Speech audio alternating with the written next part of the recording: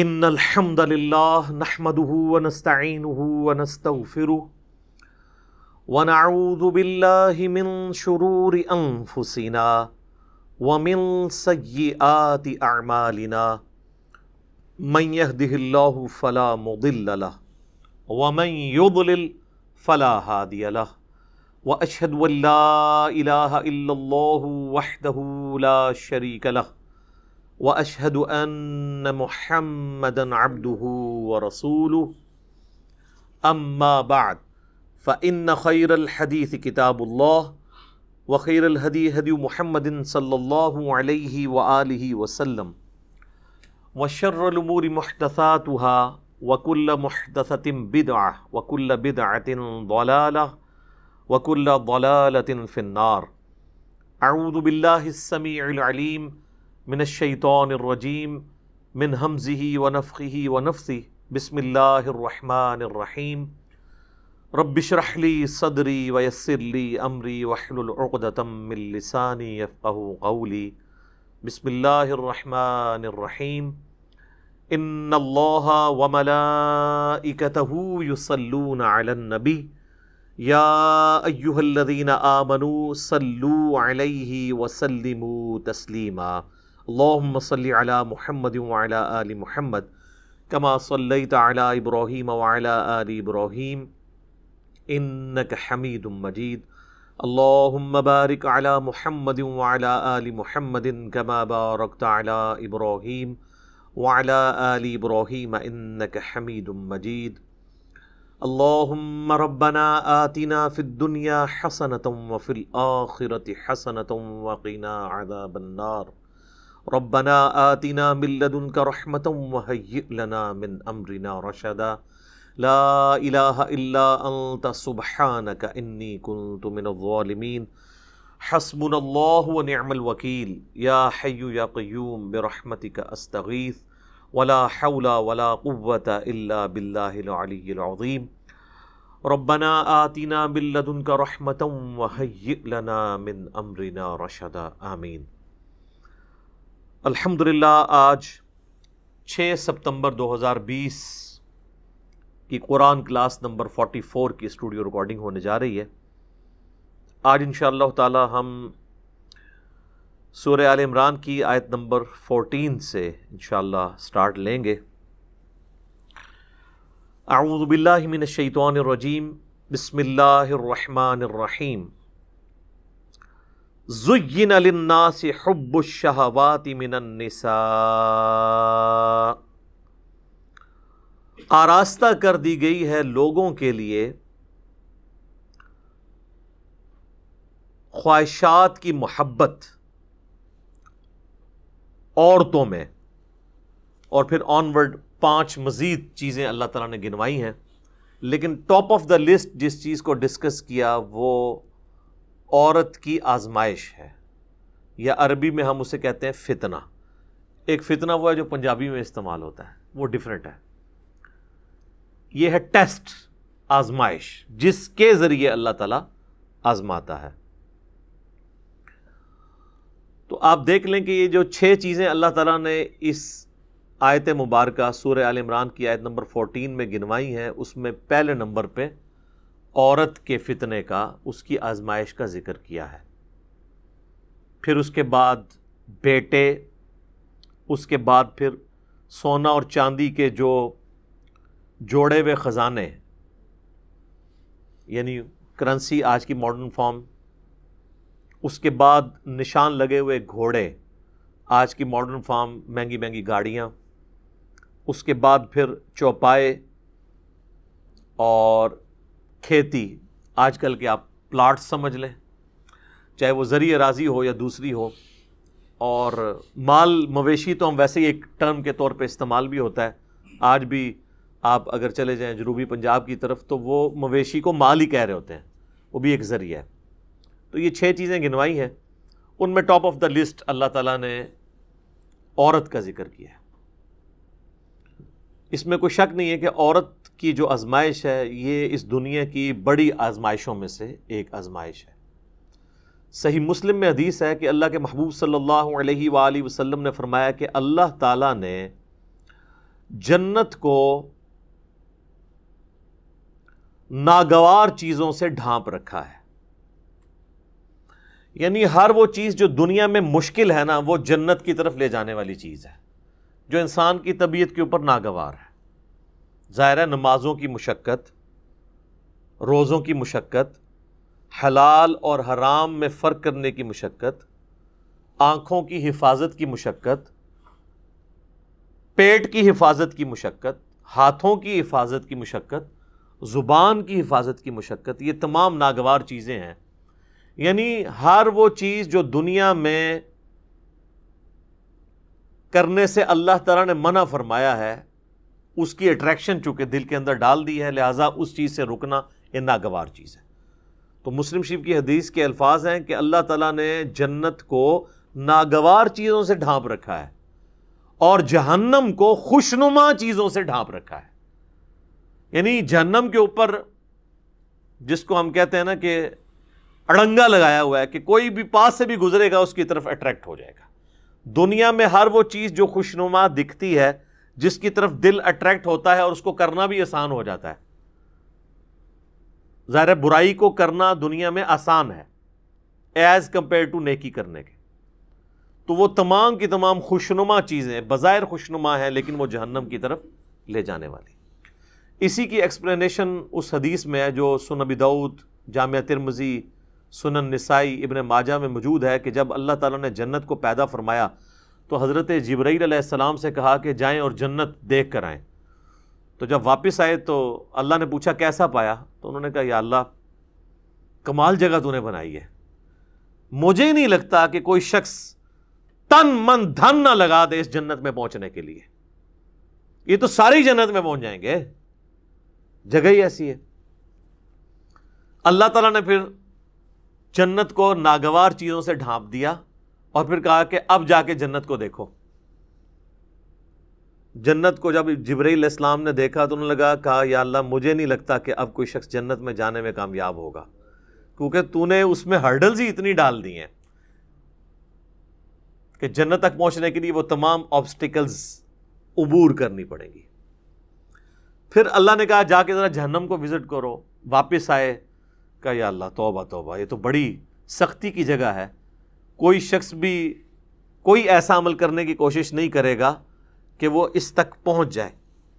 پھر اللہ تعالیٰ نے جہنم کو خوشنما چیزوں سے ڈھانپ دیا اور پھر فرمایا کہ جاؤ اب جا کے جہنم وزٹ کرو.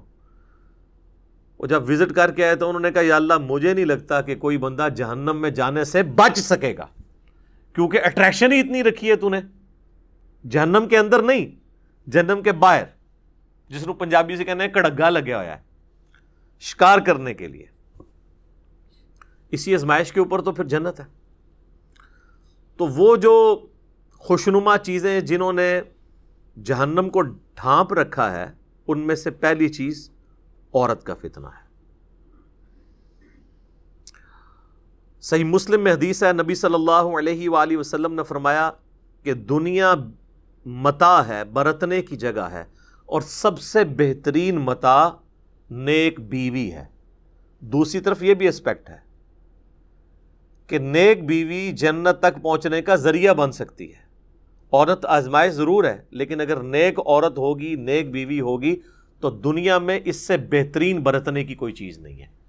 دنیا میں بھی نفع اور آخرت میں جانے کا، جنت میں جانے کا سبب بھی. ایک اور حدیث ہے بخاری اور مسلم دونوں میں، نبی صلی اللہ علیہ وآلہ وسلم نے فرمایا میں اپنے بعد تمہارے لیے عورت سے بڑا کوئی فتنہ شمار نہیں کرتا. یہ آپ علیہ السلام نے اپنے وفات کے دنوں میں وصیتیں کرتے ہوئے فرمایا کہ میرے بعد سب سے بڑی آزمائش جو تم پہ ہے وہ عورت کے فتنے کی شکل میں آئے گی.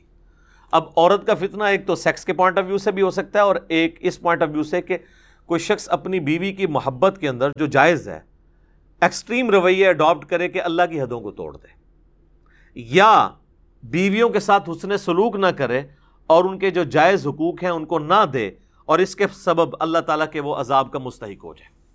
دونوں صورتوں میں عورت آزمائش ہے. ایک اور حدیث ہے بخاری اور مسلم میں، تیسری حدیث، یہ آلموسٹ 12 احادیث ہیں جو میں اس میں کور کروں گا. تیسری حدیث بخاری اور مسلم دونوں میں موجود ہے. 2 تو میں چونکہ تمہیداً بیان کر چکا ہوں، یہ 10 احادیث ہیں کنزیکٹو، کہ نبی صلی اللہ علیہ وآلہ وسلم نے فرمایا کہ عورتوں کے پاس جانے سے بچو، یعنی ان عورتوں سے مراد غیر محرم عورتیں. تو صحابہ نے پوچھا کہ دیور کے بارے میں آپ کا کیا پوائنٹ آف ویو ہے؟ تو آپ نے فرمایا دیور تو موت ہے، یعنی سب سے زیادہ پردے کا اہتمام دیور سے کرنے کی ضرورت ہے. اور ظاہر ہے ایک گھر کے اندر تو فزیکل پردہ مشکل ہے، بہتر تو یہ کہ الگ گھر ہو، تو وہاں پھر نگاہوں کا پردہ ہوگا، نگاہ جھکا کر بات کرنا، جسے غض بصر کہا جاتا ہے عربی میں. سورۃ النور کے اندر اس کی تلقین ہے. اس کانٹیکسٹ میں میں نے دو ڈیٹیل لیکچر دیے ہیں. مسئلہ نمبر 161A غض بصر سے متعلق 17 صحیح الاسناد حدیث، اور اسی کا پارٹ B تھا 161B مسئلہ عورتوں کے حجاب اور پردے سے متعلق. چوتھی حدیث جامعہ ترمذی میں ہے کہ نبی صلی اللہ علیہ وآلہ وسلم نے فرمایا کہ جب کوئی 2 مرد و عورت کسی جگہ الگ ہوتے ہیں، اب ظاہر ہے اس سے مراد میاں بیوی نہیں، جو نامحرم رشتہ ہے، تو تیسرا ان میں شیطان ہوتا ہے. تو یہ جو لوگ کہتے ہیں نا جی ہماری محبت بڑی پاکیزہ محبت ہے، اور ہر بندے نے پاکیزگی کی لمٹس بھی اپنی رکھی ہوئی ہیں. کوئی شخص صرف فون پہ بات کرنے کو پاکیزہ محبت سمجھتا ہے، کوئی ہاتھ لگانے کو پاکیزہ محبت سمجھتا ہے، کوئی ایک سٹیپ اس سے آگے جانے کو پاکیزہ محبت سمجھتا ہے، اور اس سے آگے جانے کو وہ گناہ شمار کرتا ہے. حالانکہ اسلام میں نامحرم مرد و عورت کا کوئی اس اعتبار سے رشتہ نہیں ہے. حتیٰ کہ یہ جو منگیتر والا کانسیپٹ ہے نا، یہ بھی غلط ہے. منگیتر بھی آپس میں نامحرم ہے جب تک کہ نکاح نہ ہو جائے. آفیشیل بانڈنگ جو شریعت میں ہے وہ نکاح کا بانڈ ہے. تو بہتر یہ کہ یہ منگنی کرنے کی بجائے نا نکاح ڈائریکٹ کرنا چاہیے. اس کے بعد اگر مرد و عورت آپس میں فون کے اوپر رابطہ رکھنا چاہتے ہیں تو وہ ضرور رکھیں، لیکن فون تک ہی، اس سے آگے نہیں. کیونکہ نکاح کے بعد جب تک رخصتی نہ ہو تو مرد و عورت آپس میں کوئی بھی کسی قسم کا تعلق قائم نہیں کر سکتے، ورنہ تو یہ معاشرے کی جڑیں ہی پھر کٹ جائیں گی. اور اس قسم کے کیسز پھر سامنے آتے ہیں، اور وہ آپ جوڈیشری میں بھی پروف نہیں کر سکتے، اور پھر معاملات کہاں سے کہاں بگڑ جاتے ہیں. لہٰذا یہ کہنا کہ جی نکاح ہو گیا تو اب ہر طرح کا تعلق جائز ہو گیا، نہیں. جب تک رخصتی نہ ہو نکاح کے بعد والے تعلقات اس کے لیے جائز نہیں ہوں گے. 5ویں حدیث صحیح مسلم کی ہے. نبی علیہ السلام سے پوچھا گیا جو اچانک نظر اٹھ جاتی ہے، تو آپ نے فرمایا کہ اللہ نے مجھے اس چیز سے منع کیا ہے اور حکم دیا ہے کہ اگر اچانک نظر اٹھ جائے تو میں فوراً اپنی نظر ہٹا لوں. تو یعنی وہ نظر آپ نے یہ نہیں ہے کہ گھر چھوڑ کے آنا ہے ایک نظر کے اندر. کہتا نہیں پہلی نظر معاف ہے. پہلی نظر سے مراد دیکھنا نہیں ہے، پہلی نظر سے مراد ہے کسی شخص کا نامحرم کے بارے میں اس کو یہ پتہ چل جانا، تو پہلی نظر اس کی ہو گئی. اب جان بوجھ کے چاہے وہ پہلی نظر بھی ڈالے گا تو اس کی دوسری شمار ہوگی. 6ٹھی حدیث بخاری اور مسلم دونوں میں نبی علیہ السلام نے فرمایا کہ اے نوجوانوں کے گروہ، تم میں سے جس میں استطاعت ہو وہ نکاح کرے، اور اگر نکاح نہیں کر سکتا، یعنی اس کی فائنینشیل حالت ایسی نہیں ہے، تو وہ پھر روزے رکھ کے اپنی شہوت کو ٹھنڈا کرے. اور اس میں الفاظ ہیں نکاح کرو. نکاح کرنا تمہاری عفت اور عصمت کی حفاظت اور شرمگاہ کی حفاظت کا ذریعہ ہے، اور یہ نگاہیں نیچی رکھنے کا ذریعہ ہے. اب یہ بھی ایک تلخ حقیقت ہے کہ ہمارے معاشرے میں نکاح کی سرمنی اور شادی کی سرمنی اتنی مشکل کر دی گئی ہے کہ جو لوگ فائنینشلی افورڈ بھی کر رہے ہوتے ہیں پھر بھی حالات و واقعات ان کے لیے ایسے نہیں بن پاتے کہ وہ شادی کر سکیں. اور دوسری طرف یہ بھی ایکسٹریم ہے کہ ایک شخص فیملی کو سپورٹ کر ہی نہیں سکتا اور آپ زبردستی اس کی شادی کروا دیں کہ جی یہ بعد میں بندے کا پتر بن جائے گا. الٹا آپ 2 خاندانوں میں لڑائیاں ڈلوا دیں گے. تو یہ بھی کوئی اپروچ نہیں ہے. اور اس حدیث میں جو استطاعت ہے اس سے مراد اس کی سیکچول استطاعت نہیں ہے بلکہ فائنینشیل استطاعت کا ذکر ہے کہ فائنینشلی اگر وہ استطاعت رکھتا ہے تو وہ نکاح کرے گا.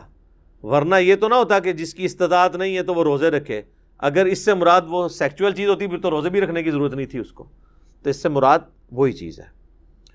اس میں اکثر وہ مشہور کیا جی ایک غریب آدمی آیا, حضور نے کہا شادی کر لو, اور غریب ہو گیا, کہا دوسری کر لو, اور غریب ہو گیا, تیسری کر لو, چوتھی کر لو, پھر وہ امیر ہو گیا. سر اس طرح نہیں کوئی امیر ہوتا, بیڑا غرق کیتا ہے. یہ بالکل جھوٹی روایتیں ہیں, یہ میرا خیال ہے کنواروں نے گھڑی ہوئی ہیں. ان روایتوں سے پھر بھی شادی نہیں ہونے کی جن کی نہیں ہونی. اچھا, 7ویں حدیث ہے صحیح بخاری میں. آپ صلی اللہ علیہ وآلہ وسلم نے فرمایا جو شخص مجھے اپنی زبان اور شرمگاہ کی حفاظت کی ذمہ داری دے دے میں اسے جنت کی گارنٹی دیتا ہوں. اب یہ دو چیزیں جو ہے نا یہ بہت کرٹیکل ہیں, زبان اور شرمگاہ کا معاملہ. 8ویں حدیث صحیح مسلم میں ہے. نبی صلی اللہ علیہ وآلہ وسلم نے فرمایا یہ دنیا بڑی میٹھی ہے, سرسبز و شاداب ہے, اور اللہ نے دنیا میں تمہیں اپنا خلیفہ بنایا ہے. اب وہ یہ دیکھے گا کہ تم کیسے اعمال کرتے ہو. اور پھر آپ علیہ السلام نے فرمایا کہ تم دنیا اور عورت کے فتنے سے بچنا. دو چیزیں فرمائی, دنیا کی محبت, اس کی دولت کی محبت, اور عورت کی. یہ کیسی کنکلوڈنگ گفتگو ہے کہ اللہ نے تمہاری آزمائش ان دو چیزوں میں رکھ دی ہے, عورت اور مال. باقی آپ جتنے بھی دیکھیں گے وہ اسی کی کرولریز ہوں گی. اچھی گاڑی مال کی کرولری ہے, زیادہ پلاٹس مال کی کرولری ہے. تو دنیا کی محبت, اس کے مال کی محبت, اور عورت سے بچنا. اللہم انی اعوذ بک من فتنۃ النساء, اللہم انی اعوذ بک من فتنۃ الدنیا وعذاب الآخرہ, آمین ثم آمین. 9ویں حدیث جامعہ ترمذی میں ہے. نبی علیہ السلام نے فرمایا تم نے کوئی بھی دو محبت کرنے والے میاں بیوی سے بڑھ کر نہیں دیکھے ہوں گے. یعنی یہ حقیقت بات ہے, دنیا میں جو اللہ نے محبت میاں بیوی کے درمیان رکھی ہے نا, اس طرح کی ایکسٹریم محبت اور کلوزنس کسی بھی اور رشتے کے اندر نہیں ہے. اسلام میں خاندان کی اکائی ہی میاں بیوی ہیں. ویسے انڈیا پاکستان میں تو ماں باپ کو ذرا اوپر کا درجہ دیا جاتا ہے, وہ جس لیول پہ درجہ ہے وہ اپنی جگہ ہے, لیکن جو بیسک یونٹ ہے نا خاندان کا وہ میاں بیوی کا رشتہ ہے. اسی لیے تو مسلم شریف میں آتا ہے نا کہ شیطان کا تخت پانیوں پہ لگا ہوا ہے. جو آج کل کے ماڈرن سکالرز کا موقف ہے, ہو سکتا ہے یہ برمودا ٹرائنگل پہ ہی شیطان کا تخت لگا ہو, اور وہ شام کے وقت اپنے سارے چیلوں سے رپورٹ لیتا ہے. تو ہر اس کا چیلا آ کے مختلف قسم کے گناہ گنواتا ہے کہ آج میں نے فلاں سے فلاں کروائی, فلاں سے فلاں گناہ کروایا. ایک چیلا آ کے کہتا ہے آج میں نے میاں بیوی کے درمیان علیحدگی کروا دی ہے. تو شیطان کسی سے خوش نہیں ہوتا, اس سے خوش ہوتا ہے اور اسے گلے لگا کے ملتا ہے کہ اصل کام تو نے کیا ہے. کیونکہ میاں بیوی کے درمیان جدائی ہو گئی تو اولاد تو ویسے ہی گئی, معاشرے کے لیے ناسور بن گئی اولاد بھی, اور بعض اوقات ایسی عورتیں یا ایسے مرد بھی ناسور معاشرے کے لیے بن جاتے ہیں اگر دوبارہ ان کا پیچ اپ نہ کہیں پہ ہو سکے. تو تم نے کوئی بھی محبت کرنے والے میاں بیوی سے بڑھ کے نہیں دیکھے ہوں گے. 10ویں حدیث صحیح مسلم میں ہے. نبی صلی اللہ علیہ وآلہ وسلم نے فرمایا سبحان اللہ کہنا بھی صدقہ ہے, الحمدللہ کہنا بھی صدقہ ہے. یہ صدقہ پنجابی والا نہیں, عربی میں صدقہ کہتے ہیں نیکی کے کام کو. اللہ اکبر کہنا بھی صدقہ ہے, لا الہ الا اللہ کہنا بھی صدقہ ہے, اور راستے سے تکلیف دہ چیز کو دور کر دینا بھی صدقہ ہے. امر بالمعروف و نہی عن المنکر, لوگوں کو نیکی کا حکم دینا اور برائی سے روکنا, یہ بھی صدقہ ہے. حتیٰ کہ تمہارا اپنی بیویوں کے ساتھ ازدواجی تعلق قائم کرنا بھی صدقہ ہے. باقی ساری باتیں تو صحابہ کو سمجھ آ گئیں. آخری بات پہ انہوں نے کاؤنٹر کوسچن کیا, یا رسول اللہ ایک پیور ایک اینیمل انسٹنکٹ والی جو ایکٹیویٹی ہے اس پہ بھی نیکی ہے. تو آپ نے فرمایا اگر تم یہی ضرورت کسی ایسی عورت سے پوری کرو جو تمہارے لیے حلال نہیں ہے تو کیا تمہیں گناہ ملے گا؟ صحابہ نے کہا یا رسول اللہ ملے گا. تو فرمایا کہ پھر تمہیں اپنی بیویوں کے ساتھ ازدواجی تعلق قائم کرنے پر ثواب بھی ملے گا. یہ ہے نیکی کا کانسیپٹ اسلام کے اندر. تو یہ میں نے 12 احادیث کور کی ہیں آلموسٹ. اس میں نے کراس ریفرنس میں مزید بھی کر دی, 2 تمہیدن اور 10 جو ہے وہ عورتوں کے فتنے کے پوائنٹ آف ویو سے. ابھی بھی کئی باتیں ہیں جو بیان ہو سکتی ہیں, لیکن یہ قرآن کلاس اس کی متحمل نہیں کہ میں اسے ڈیٹیل سے بیان کروں. مسئلہ نمبر 161A, نگاہوں کی حفاظت سے متعلق 17 صحیح الاسناد احادیث اور قرآن حکیم کی آیات سورۃ النور کی, اور اسی کا پارٹ B تھا 161B مسئلہ, وہ عورتوں کے حجاب سے متعلق. اور ایک اور میرا لیکچر ہے مسئلہ نمبر 51, رزق حرام کی مذمت, دنیا پرستی کا انجام اور اس کا علاج. اس میں نے 11 آیات قرآن حکیم سے کراس ریفرنس کے طور پر دنیا کی مال کی محبت کے حوالے سے ڈسکس کی ہیں, اور 17 صحیح الاسناد احادیث بھی اس میں ڈسکس کی ہیں. آج اس ڈیٹیل میں جانے کی ضرورت نہیں ہے.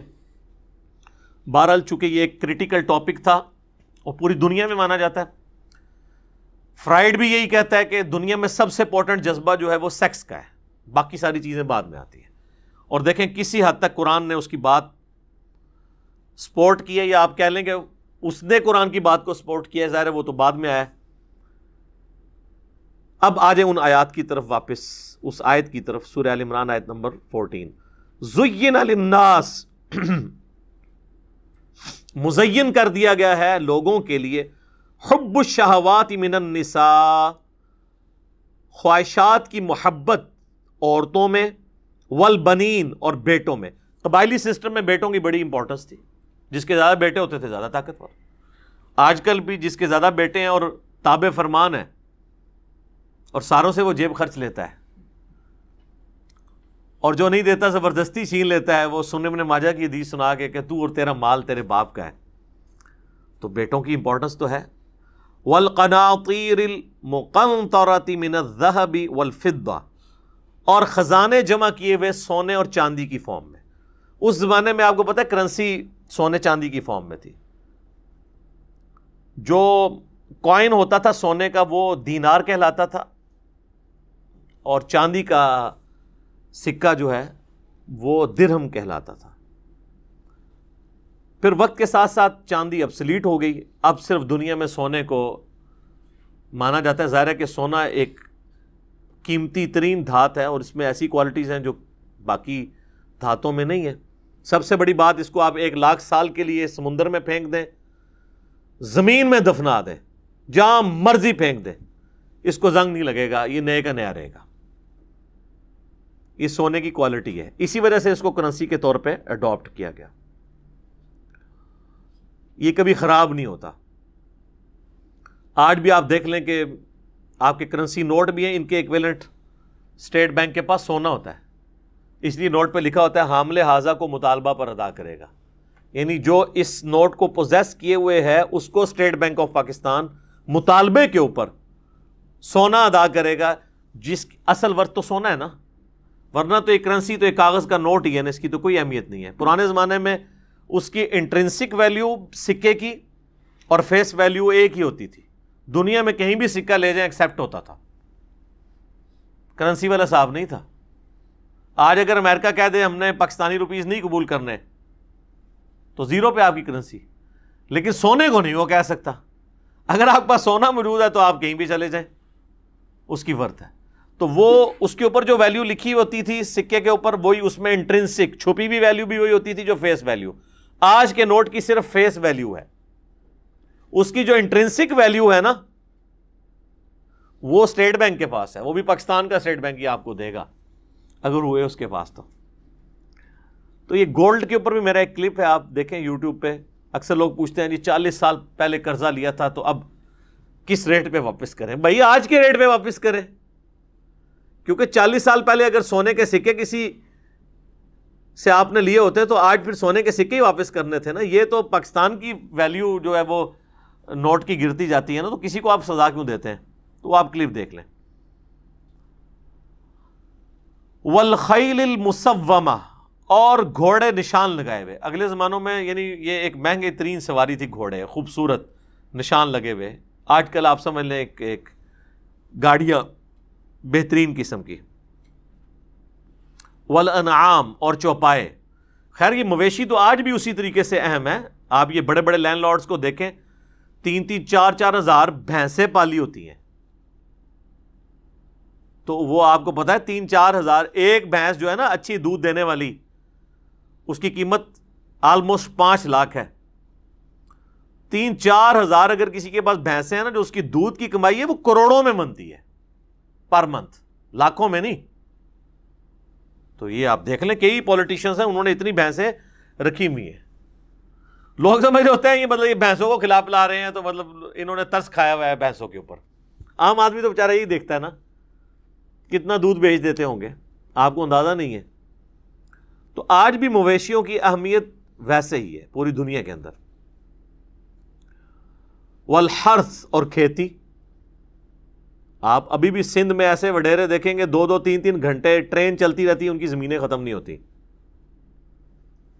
اسی طریقے سے کئی ہمارے ریاستی اداروں کے لوگ ہیں، وہ ان کو ریٹائرمنٹ کے اوپر زرعی اراضیاں ملتی ہیں بڑی بڑی، اور وہ ظاہر کمائی کا ذریعہ ہے، مربے ملتے ہیں، ان کے اوپر جو محنت ہوتی ہے وہ انہوں نے کرائے پہ دیے ہوتے ہیں، ان کو انکم آ رہی ہوتی ہے وہاں سے. تو یہ آج بھی اس کی اہمیت اپنی جگہ ہے. بلکہ دنیا میں ٹیکنالوجی سے جو کھانے والے ملک ہیں نا، وہ تو ٹیکنالوجی کے اوپر ڈیپینڈنٹ ہے. آج اگر ٹیکنالوجی ایبسلیٹ ہوتی ہے کہ کوئی اور ایشو بنتا ہے تو دنیا میں سروائیو تو وہی ملک کریں گے جن کی زمین اگاتی ہے. اسی لیے آپ دیکھتے ہیں کہ دنیا کی آبادی جو ہے نا وہ اس کا میجارٹی پورشن سب کانٹیننٹ اور اس ایریے میں ہے، کیونکہ صدیوں سے لوگوں نے لرن کیا یہاں پہ زمین اگاتی ہے. پوری دنیا سے لوگ ہجرت کر کے یہاں پہ شفٹ ہوئے. امریکہ تو بہت بعد میں دریافت ہوا ہے نا. اس کے بعد اگر کوئی جگہ ہے تو وہ امریکہ ہے جہاں پہ ہر طرح کا موسم ہے، زمین بھی زرخیز ہے. لیکن سونے کی چڑیا اس وقت بھی یہی علاقہ ہے.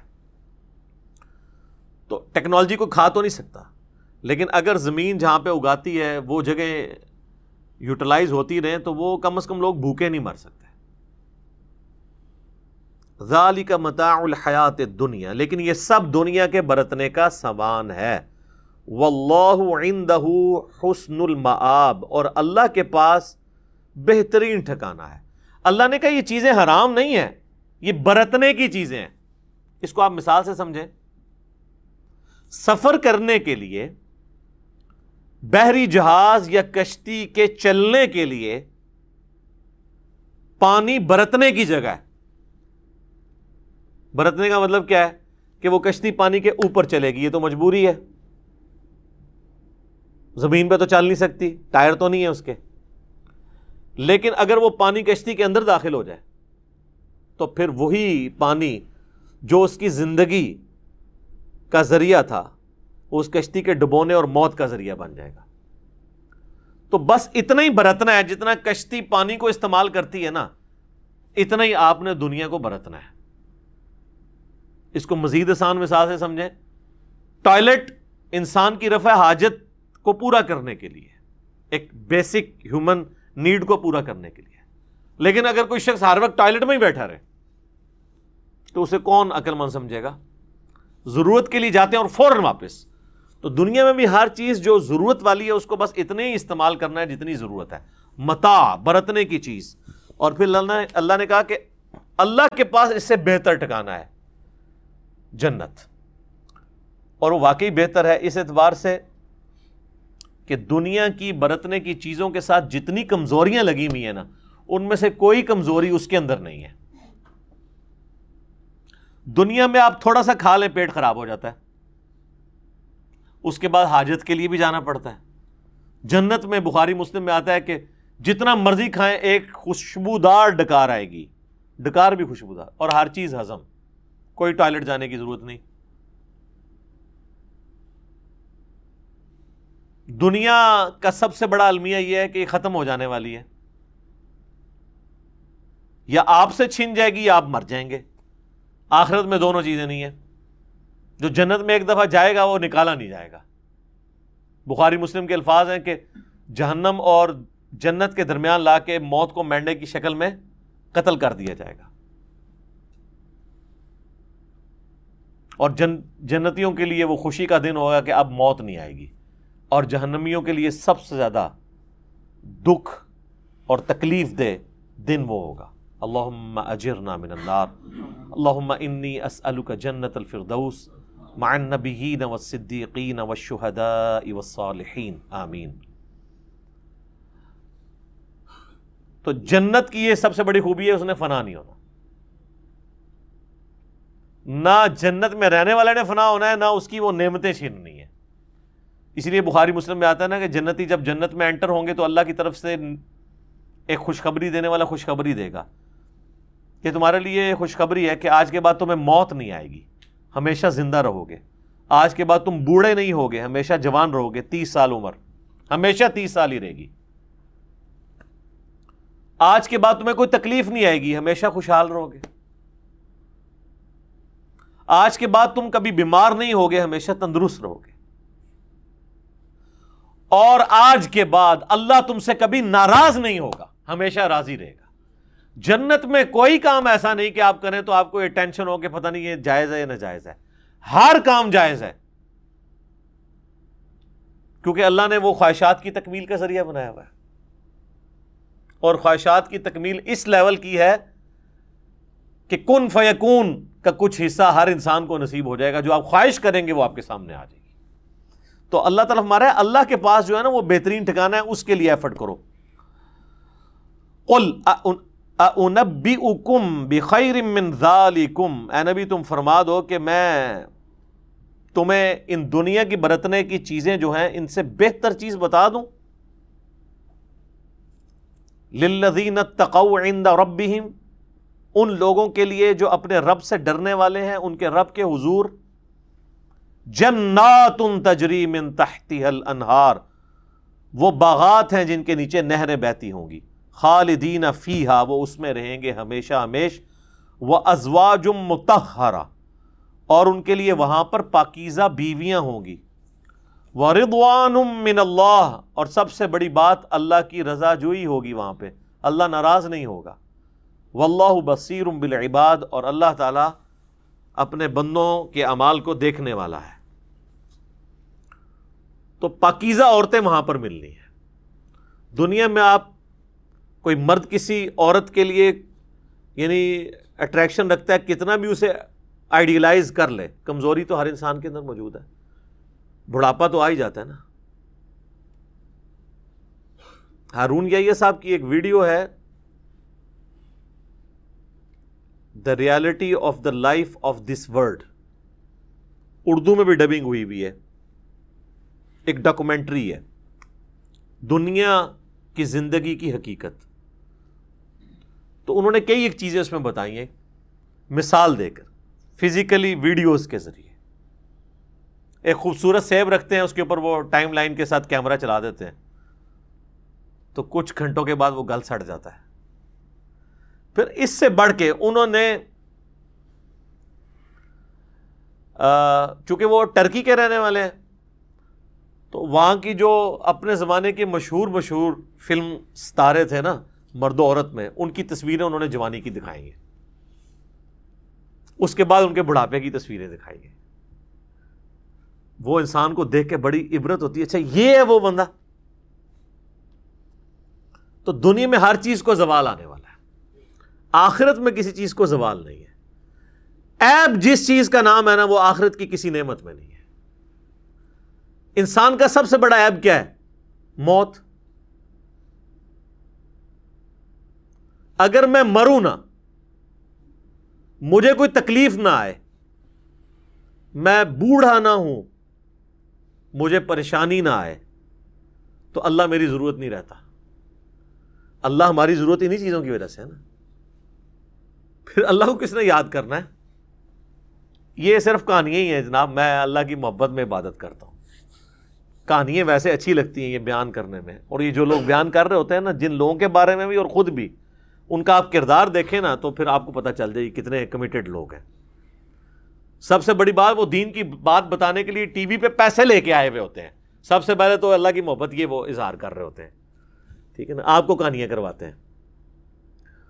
تو اللہ کو اس چیز کا پتہ تھا کہ اللہ تبارک و تعالیٰ نے انسان کو چونکہ بنایا ایسے ہے، انسان کی انسٹنکٹ ایسی ہے فرشتوں کے بارے میں آپ کہہ سکتے ہیں جن کے ساتھ شہوات نہیں جڑی ہوئی، یہ والی دنیا کی محبتیں. انسان کو جب اللہ نے بنایا ہی اس فریم آف ریفرنس کے اندر ہے، اس شاکلہ کے اندر، ان مجبوریوں کے ساتھ، اسی لیے پھر جنت کی لالچ بھی دی جاتی ہے، جہنم سے ڈرایا بھی جاتا ہے. اور یہ جنت کی لالچ دینا اور جہنم سے ڈرانا یہ اللہ تعالیٰ کی ڈاکٹرن ہے قرآن کے اندر. اس کی توہین کرنے والا کافر ہے. جو شخص کہتا ہے نا جی مجھے جنت نہیں چاہیے اور نہ مجھے جہنم کا کوئی خوف ہے، میں تو اللہ کے لیے اللہ کی عبادت کرتا ہوں، تو یہ قرآن کی ڈاکٹرن کا انکار ہے. ویسے ہی جذباتی جملے آپ اس کو جتنی مرضی مزہ لیتے رہیں، لیکن حقیقت ایسے نہیں ہوتی ہے. یہ کہنا آسان ہوتا ہے. صرف اللہ تعالیٰ نے اس ساری چیزوں کے ساتھ، حالات و واقعات کے ساتھ انسان کو یہ بات سمجھائی ہے کہ اللہ نے اپنی رحمت کا مقام جنت بنایا ہے اور اپنے غضب کا مقام جہنم. اللہم انی اعوذ بک من عذاب جہنم ربنا اصرف عنا عذاب جہنم ان عذابها کان غراما. آمین. اب ایک دعا سکھائی جا رہی ہے جی، یہ دعا سارے یاد کریں، درس کے بعد یاد کر لیں، اس کا اسکرین شاٹ لے لیں. بڑی چھوٹی سی دعا ہے. الذین یقولون، اہل ایمان کی اللہ نے نشانی بتائی ہے، وہ دعا کرتے ہیں ربنا اننا آمنا فاغفر لنا ذنوبنا، اے رب ہمارے بے شک ہم ایمان تو لے آئے، پس ہمارے گناہوں سے درگزر فرما، وقنا عذاب النار، اور سب سے بڑا ہمیں سرٹیفکیٹ یہ دے دے کہ ہمیں آگ کے عذاب سے بچا لے. آمین. کمال دعا ہے. ربنا اننا آمنا، اے اللہ ہم ایمان تو لے آئے، ٹھیک ہے نا، اب ہمارے گناہوں سے درگزر فرما دے. یعنی یہ نہیں ہے کہ میں اب گناہ کرتا رہوں گا اور تو معاف کرتا رہنا، نہیں، جو پہلے بھول چک ہوئی معاف کرنا. آئندہ کے لیے میں صحیح پٹری پہ چلوں گا. پھر بھی کبھی کہیں پہ کوئی شخص خطا کا شکار ہوتا ہے، اللہ کی طرف رجوع لے آئے. ربنا اننا آمنا فاغفر لنا ذنوبنا وقنا عذاب النار، اے رب ہمارے ہم ایمان تو لے آئے، پس ہمارے گناہوں سے درگزر فرمانا اور ہمیں آگ کے عذاب سے بچا لینا. آمین. یہ دعا سارے یاد کریں جی درس کے بعد. الصابرین والصادقین، یہ وہ لوگ ہیں جو مصیبت آنے پر صبر کرنے والے ہیں، اور صادقین ہیں، سچے ہیں، کبھی بھی سچائی پہ کمپرومائز نہیں کرتے، ٹروتھ لورز ہیں. والقانتین والمنفقین، اور عاجزی کرنے والے ہیں اور اللہ کی راہ میں خرچ کرنے والے ہیں. والمستغفرین بالاسحار، اور رات کے آخری پہر میں اٹھ کر اللہ کے حضور معافی مانگنے والے ہیں. اللہم اجعلنا منہم، اللہ تعالی ہمیں بھی ان میں کرے. آمین. تو یہ اللہ تعالیٰ نے ایمان والوں کی نشانی بتائی ہے، صبر کرنے والے، ہمیشہ سچ بولنے والے، عاجزی اختیار کرنے والے، تکبر نہیں، اور اللہ کی راہ میں اس کے دیے ہوئے مال میں سے خرچ کرنے والے، اور ہر وقت اللہ تعالیٰ سے معافی مانگنے والے. اب یہ اس آیت میں بھی 1 گھنٹہ بولا جا سکتا ہے، لیکن یہ خود سیلف ایکسپلینیٹری ہے. ہر مسلمان کو پتہ ہے کہ صبر کرنا ہے. زندگی جو ہے وہ صبر سے ہی عبارت ہے.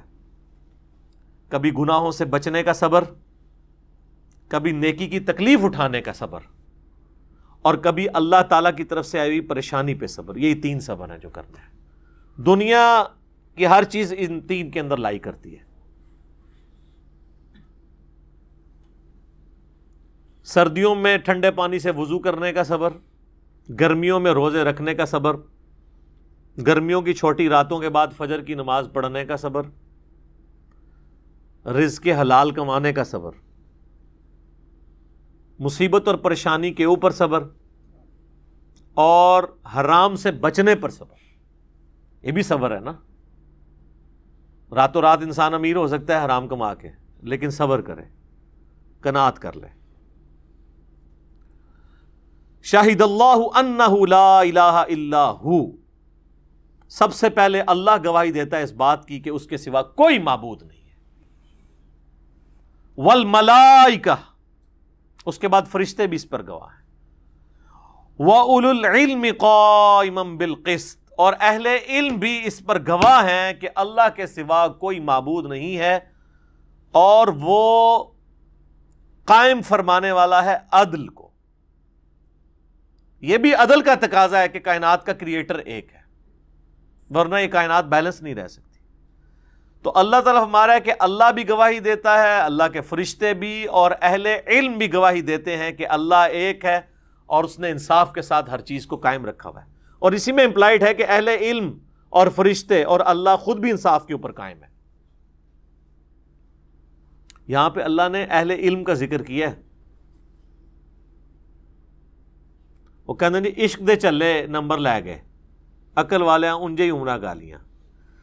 تو یہ ہے بابوں کی ڈاکٹرن، اور ایک ہے کتاب کی، اللہ کی کتاب کی ڈاکٹرن، جو ہم کہتے ہیں کہ مرنے سے پہلے اے مسلمان کر لے اس پہ غور، کتابوں کا خدا اور ہے، بابوں کا خدا اور۔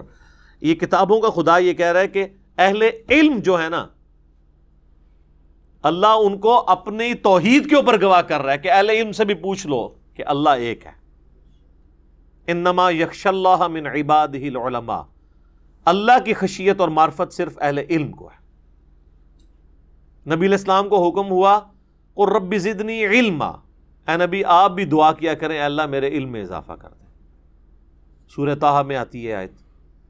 سنن ابن ماجہ میں آتا ہے نبی علیہ السلام فجر کا سلام پھیرنے کے بعد دعا مانگتے تھے، اللہم انی اسألک علما نافعا ورزقا طیبا وعملا متقبلا، اے اللہ میں ایسا علم تجھ سے مانگتا ہوں جو نفع مند ہو، ایسا رزق مانگتا ہوں جو پاکیزہ ہو، اور ایسا عمل مانگتا ہوں جو تیری بارگاہ میں مقبول ہو، راندہ درگاہ نہ ہو جائے۔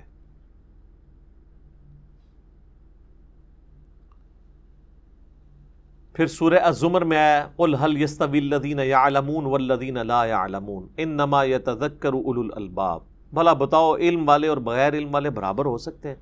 نصیحت تو نہیں حاصل کرتے مگر عقل والے، عشق دے چلے نہیں، عقل والے۔ لا الہ الا ہو، نہیں ہے کوئی معبود سوائے اس کے، بس تسی اللہ ہو ہی پڑھ دو، اے ہو ہو رہا ہے وہ۔ هو العزیز الحکیم، وہ غالب ہے اور حکمت والا ہے۔ غالب اتنا ہے کہ جسے چاہے جس وقت چاہے وہ پکڑ کے سزا دے سکتا ہے، لیکن اس کی حکمت اس کی اس کوالٹی کو بیلنس کرتی ہے کہ وہ ڈھیل دیتا ہے۔ دنیا میں اس نے موقع دیا ہے، فوراً نہیں پکڑوں گا، ڈھیل دوں گا، شاید میری طرف پلٹ آئے۔ یہ اس کی حکمت والی کوالٹی ہے جو اس کے غالب والی کوالٹی کو بیلنس کرتی ہے۔ اللہ کی ایک کوالٹی دوسری کو بیلنس کرتی ہے، لیکن ایک کوالٹی ایسی ہے جو اللہ نے ڈومیننٹ اپنے بارے میں فرمایا ہے۔ وَكَتَبَ رَبُّكُمْ عَلَى نَفْسِهِ الرَّحْمَةِ، اللہ نے خود اپنے اوپر یہ واجب کر لیا ہے کہ میں نے رحمت والے عنصر کو بھاری رکھنا ہے۔ اور بخاری مسلم میں حدیث ہے کہ اللہ نے مخلوقات کی پیدائش سے پہلے ہی عرش پہ اپنے پاس ایک کتاب میں یہ عبارت لکھ لی تھی، یعنی لوح محفوظ میں، کہ میری رحمت میرے غضب پر سبقت لے جانے والی ہے۔ وہاں بیلنس نہیں ہے، وہاں پہ اگر بیلنس ہوتی پھر تو مارے جاتے سارے، جو سورہ فاتر کے اینڈ پہ آتا ہے کہ اگر اللہ تعالیٰ لوگوں کو ان کے گناہوں پر پکڑنا شروع کر دے تو روئے ارض پہ کوئی بھی چلنے پھرنے والا نہیں بچ سکے گا۔ اس لیے کہا جاتا ہے نا کہ اللہ سے اس کا فضل مانگنا چاہیے، اللہم انی اسألک من فضلک ورحمتک، عدل نہیں مانگنا چاہیے، کیونکہ عدل پہ آئے نا، یہ ویسے بات تو کرنا آسان ہے، دنیا دین ساتھ ساتھ دی، اچھا اس کا مطلب ہے کہ 12 گھنٹے دین کے لیے 12 دنیا کے لیے ہیں، یہ کیا کہہ دیا بھئی؟ تو جو کہانی کرائی ہے وہ جواب دیتا ہے نا تنوں۔ کسی چیز کو میتھمیٹیکلی کوانٹیفائی کر کے کسی کے سامنے رکھا جائے نا، پھر اس کو سمجھ آتی ہے کہ وہ دعویٰ کتنا بڑا کر رہا ہے۔ ویسے تو آپ جتنے مرضی جملے بولتے رہے۔ تو یہ اللہ تعالیٰ کی رحمت اس کے غضب پر سبقت لے جانے والی ہے۔ اللہم حاسبنی حسابا یسیرا، آمین۔ ان الدین عند اللہ الاسلام، بے شک اللہ کے حضور قیامت کے دن جو دین قبول کیا جائے گا وہ صرف اسلام ہے، یعنی ٹو سبمٹ یور ول، اپنی مرضی اللہ کے حوالے کرنا، یہ ہے اسلام۔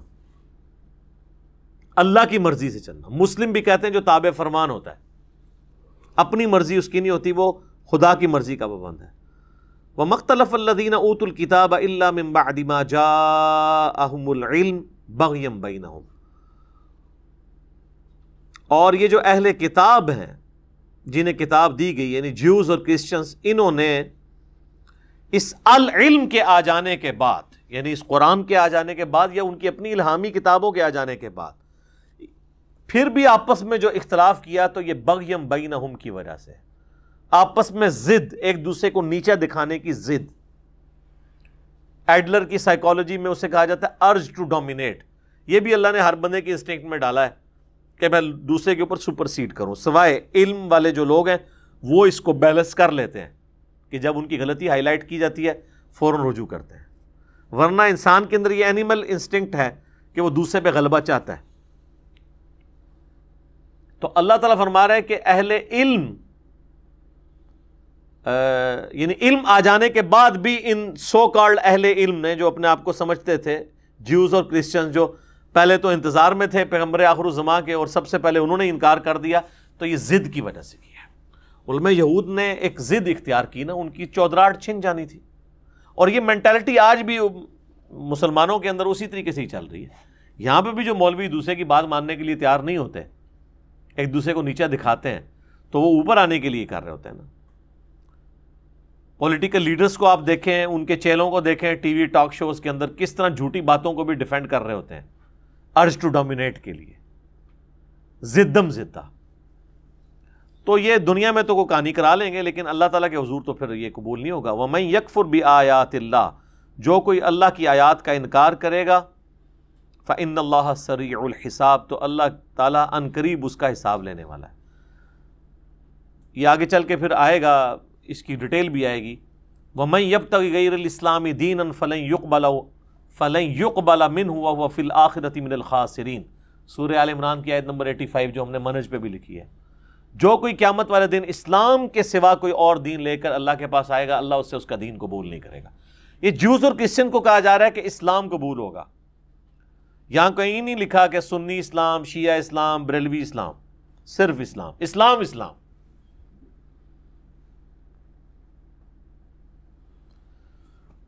فَإِنْ حَاجُّوكَ فَقُلْ أَسْلَمْتُ وَجْهِيَ لِلَّهِ.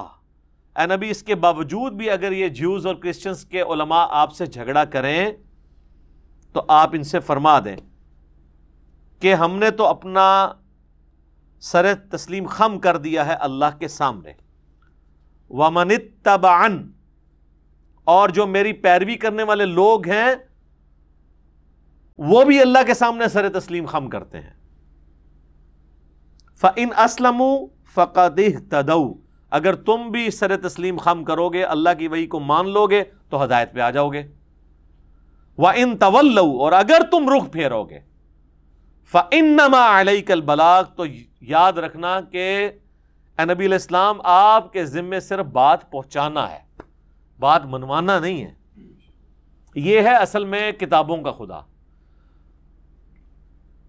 کتابوں کا خدا کسی سے بھیک نہیں مانگتا کہ مجھے مانو, بلکہ دھونس کے ساتھ کہتا ہے مانو گے بچ جاؤ گے, نہیں مانو گے رگڑا لگ جائے گا.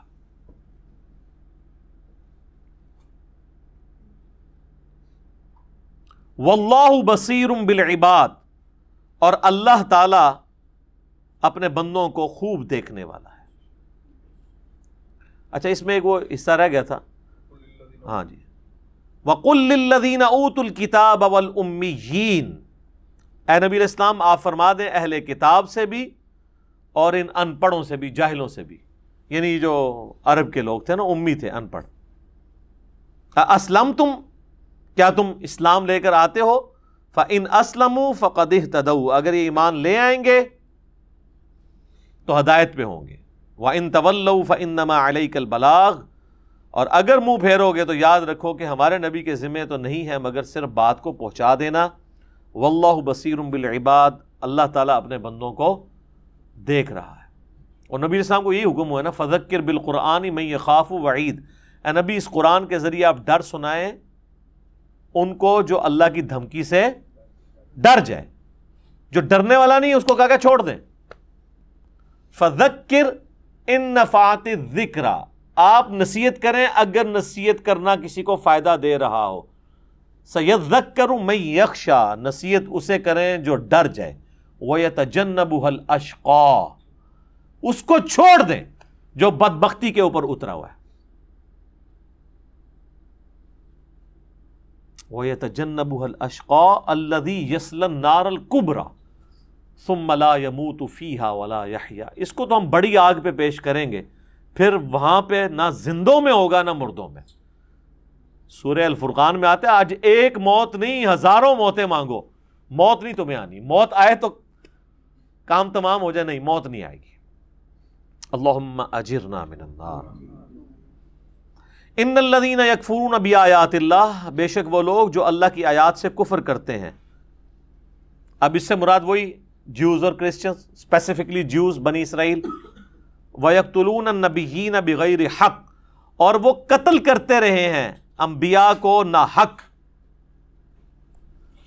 وَيَقْتُلُونَ الَّذِينَ يَأْمُرُونَ بِالْقِسْطِ، اور قتل کرتے رہے ہیں ان لوگوں کو بھی جو انصاف کا حکم دینے والے، یعنی اہل علم علماء حق کو بھی قتل کرتے رہے. ظاہر ہے دنیا میں جو بھی پیغمبروں کی دعوت لے کے اٹھتا ہے نا تو اس کے ساتھ بھی دشمنی، پھر یہ وہی اسی طرح کی دشمنی نبھاتے ہیں جو انبیاء کے ساتھ نبھاتے ہیں.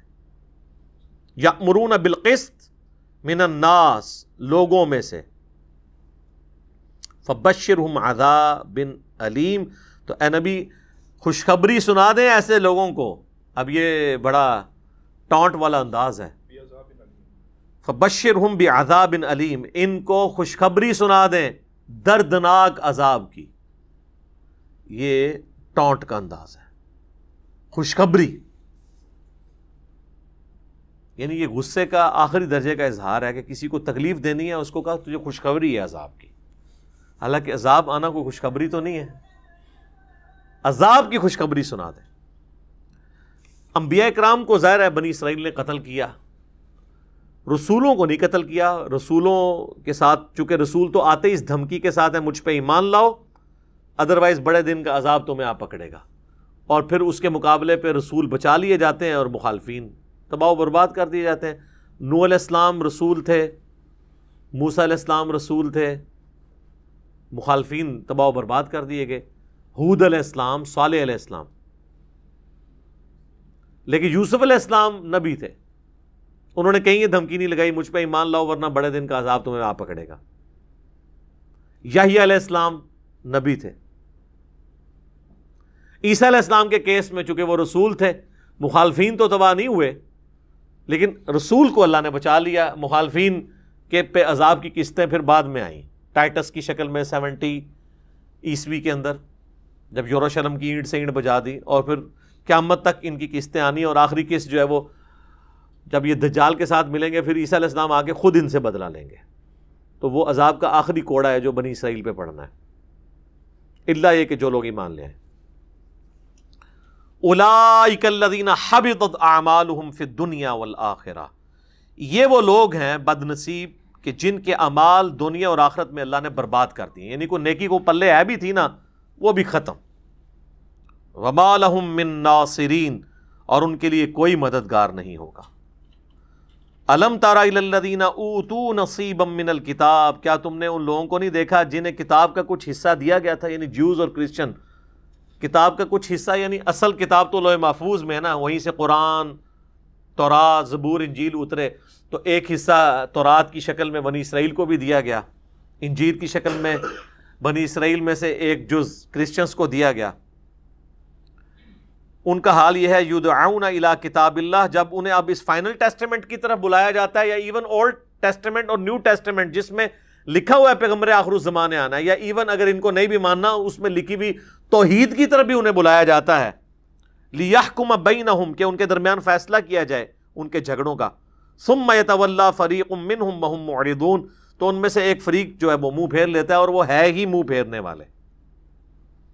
اور اس کی ریزن اللہ نے بتائی ہے. ذالک بانہم قالوا لن تمسنا النار الا ایاما معدودات، یہ ان پہ یہ جو نوست پڑی اس لیے کہ انہوں نے خود سے ایک کانسیپٹ بنا لیا ہے کہ ہمیں تو دوزخ کی آگ نہیں چھوئے گی مگر چند دن کے لیے. اور جی پھیرا ہی لگنا ہے نا سرکار, تسی بھی یہی کر رہے ہو. میں سورۃ البقرہ میں ڈیٹیل سے ڈسکس کر چکا ہوں اسی سے ملتی جلتی آیات پہ. وَغَرَّهُمْ فِي دِينِهِمْ مَا كَانُوا يَفْتَرُونَ, اور ان کے دین کے معاملے میں ان باتوں نے جو خود گھڑا کرتے تھے انہیں دھوکے میں مبتلا کر دیا. یعنی ان کے سیلف میڈ کانسیپٹس نے, ان کے اپنے بنائے ہوئے خود خیالات نے انہیں دین کے معاملے میں دھوکے میں ڈال دیا. اور جی اللہ نو ساڑی نمازاں نہیں چاہیے جی, اللہ چاہے تو چھوٹی جی نیکی تے بخش بھی سکتا ہے, تے اللہ چاہے تو چھوٹے جی گناہ تے پکڑ نہیں سکتا. یہ گل نہ کرو جی, کوئی چنگی چنگی گلاں سناؤ.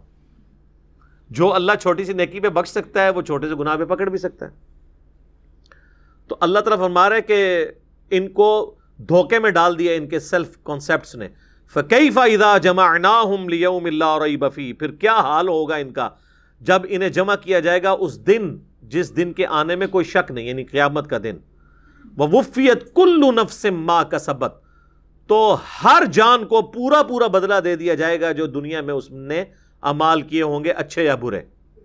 وَهُمْ لَا يُظْلَمُونَ, اور ان پر ظلم نہیں کیا جائے گا.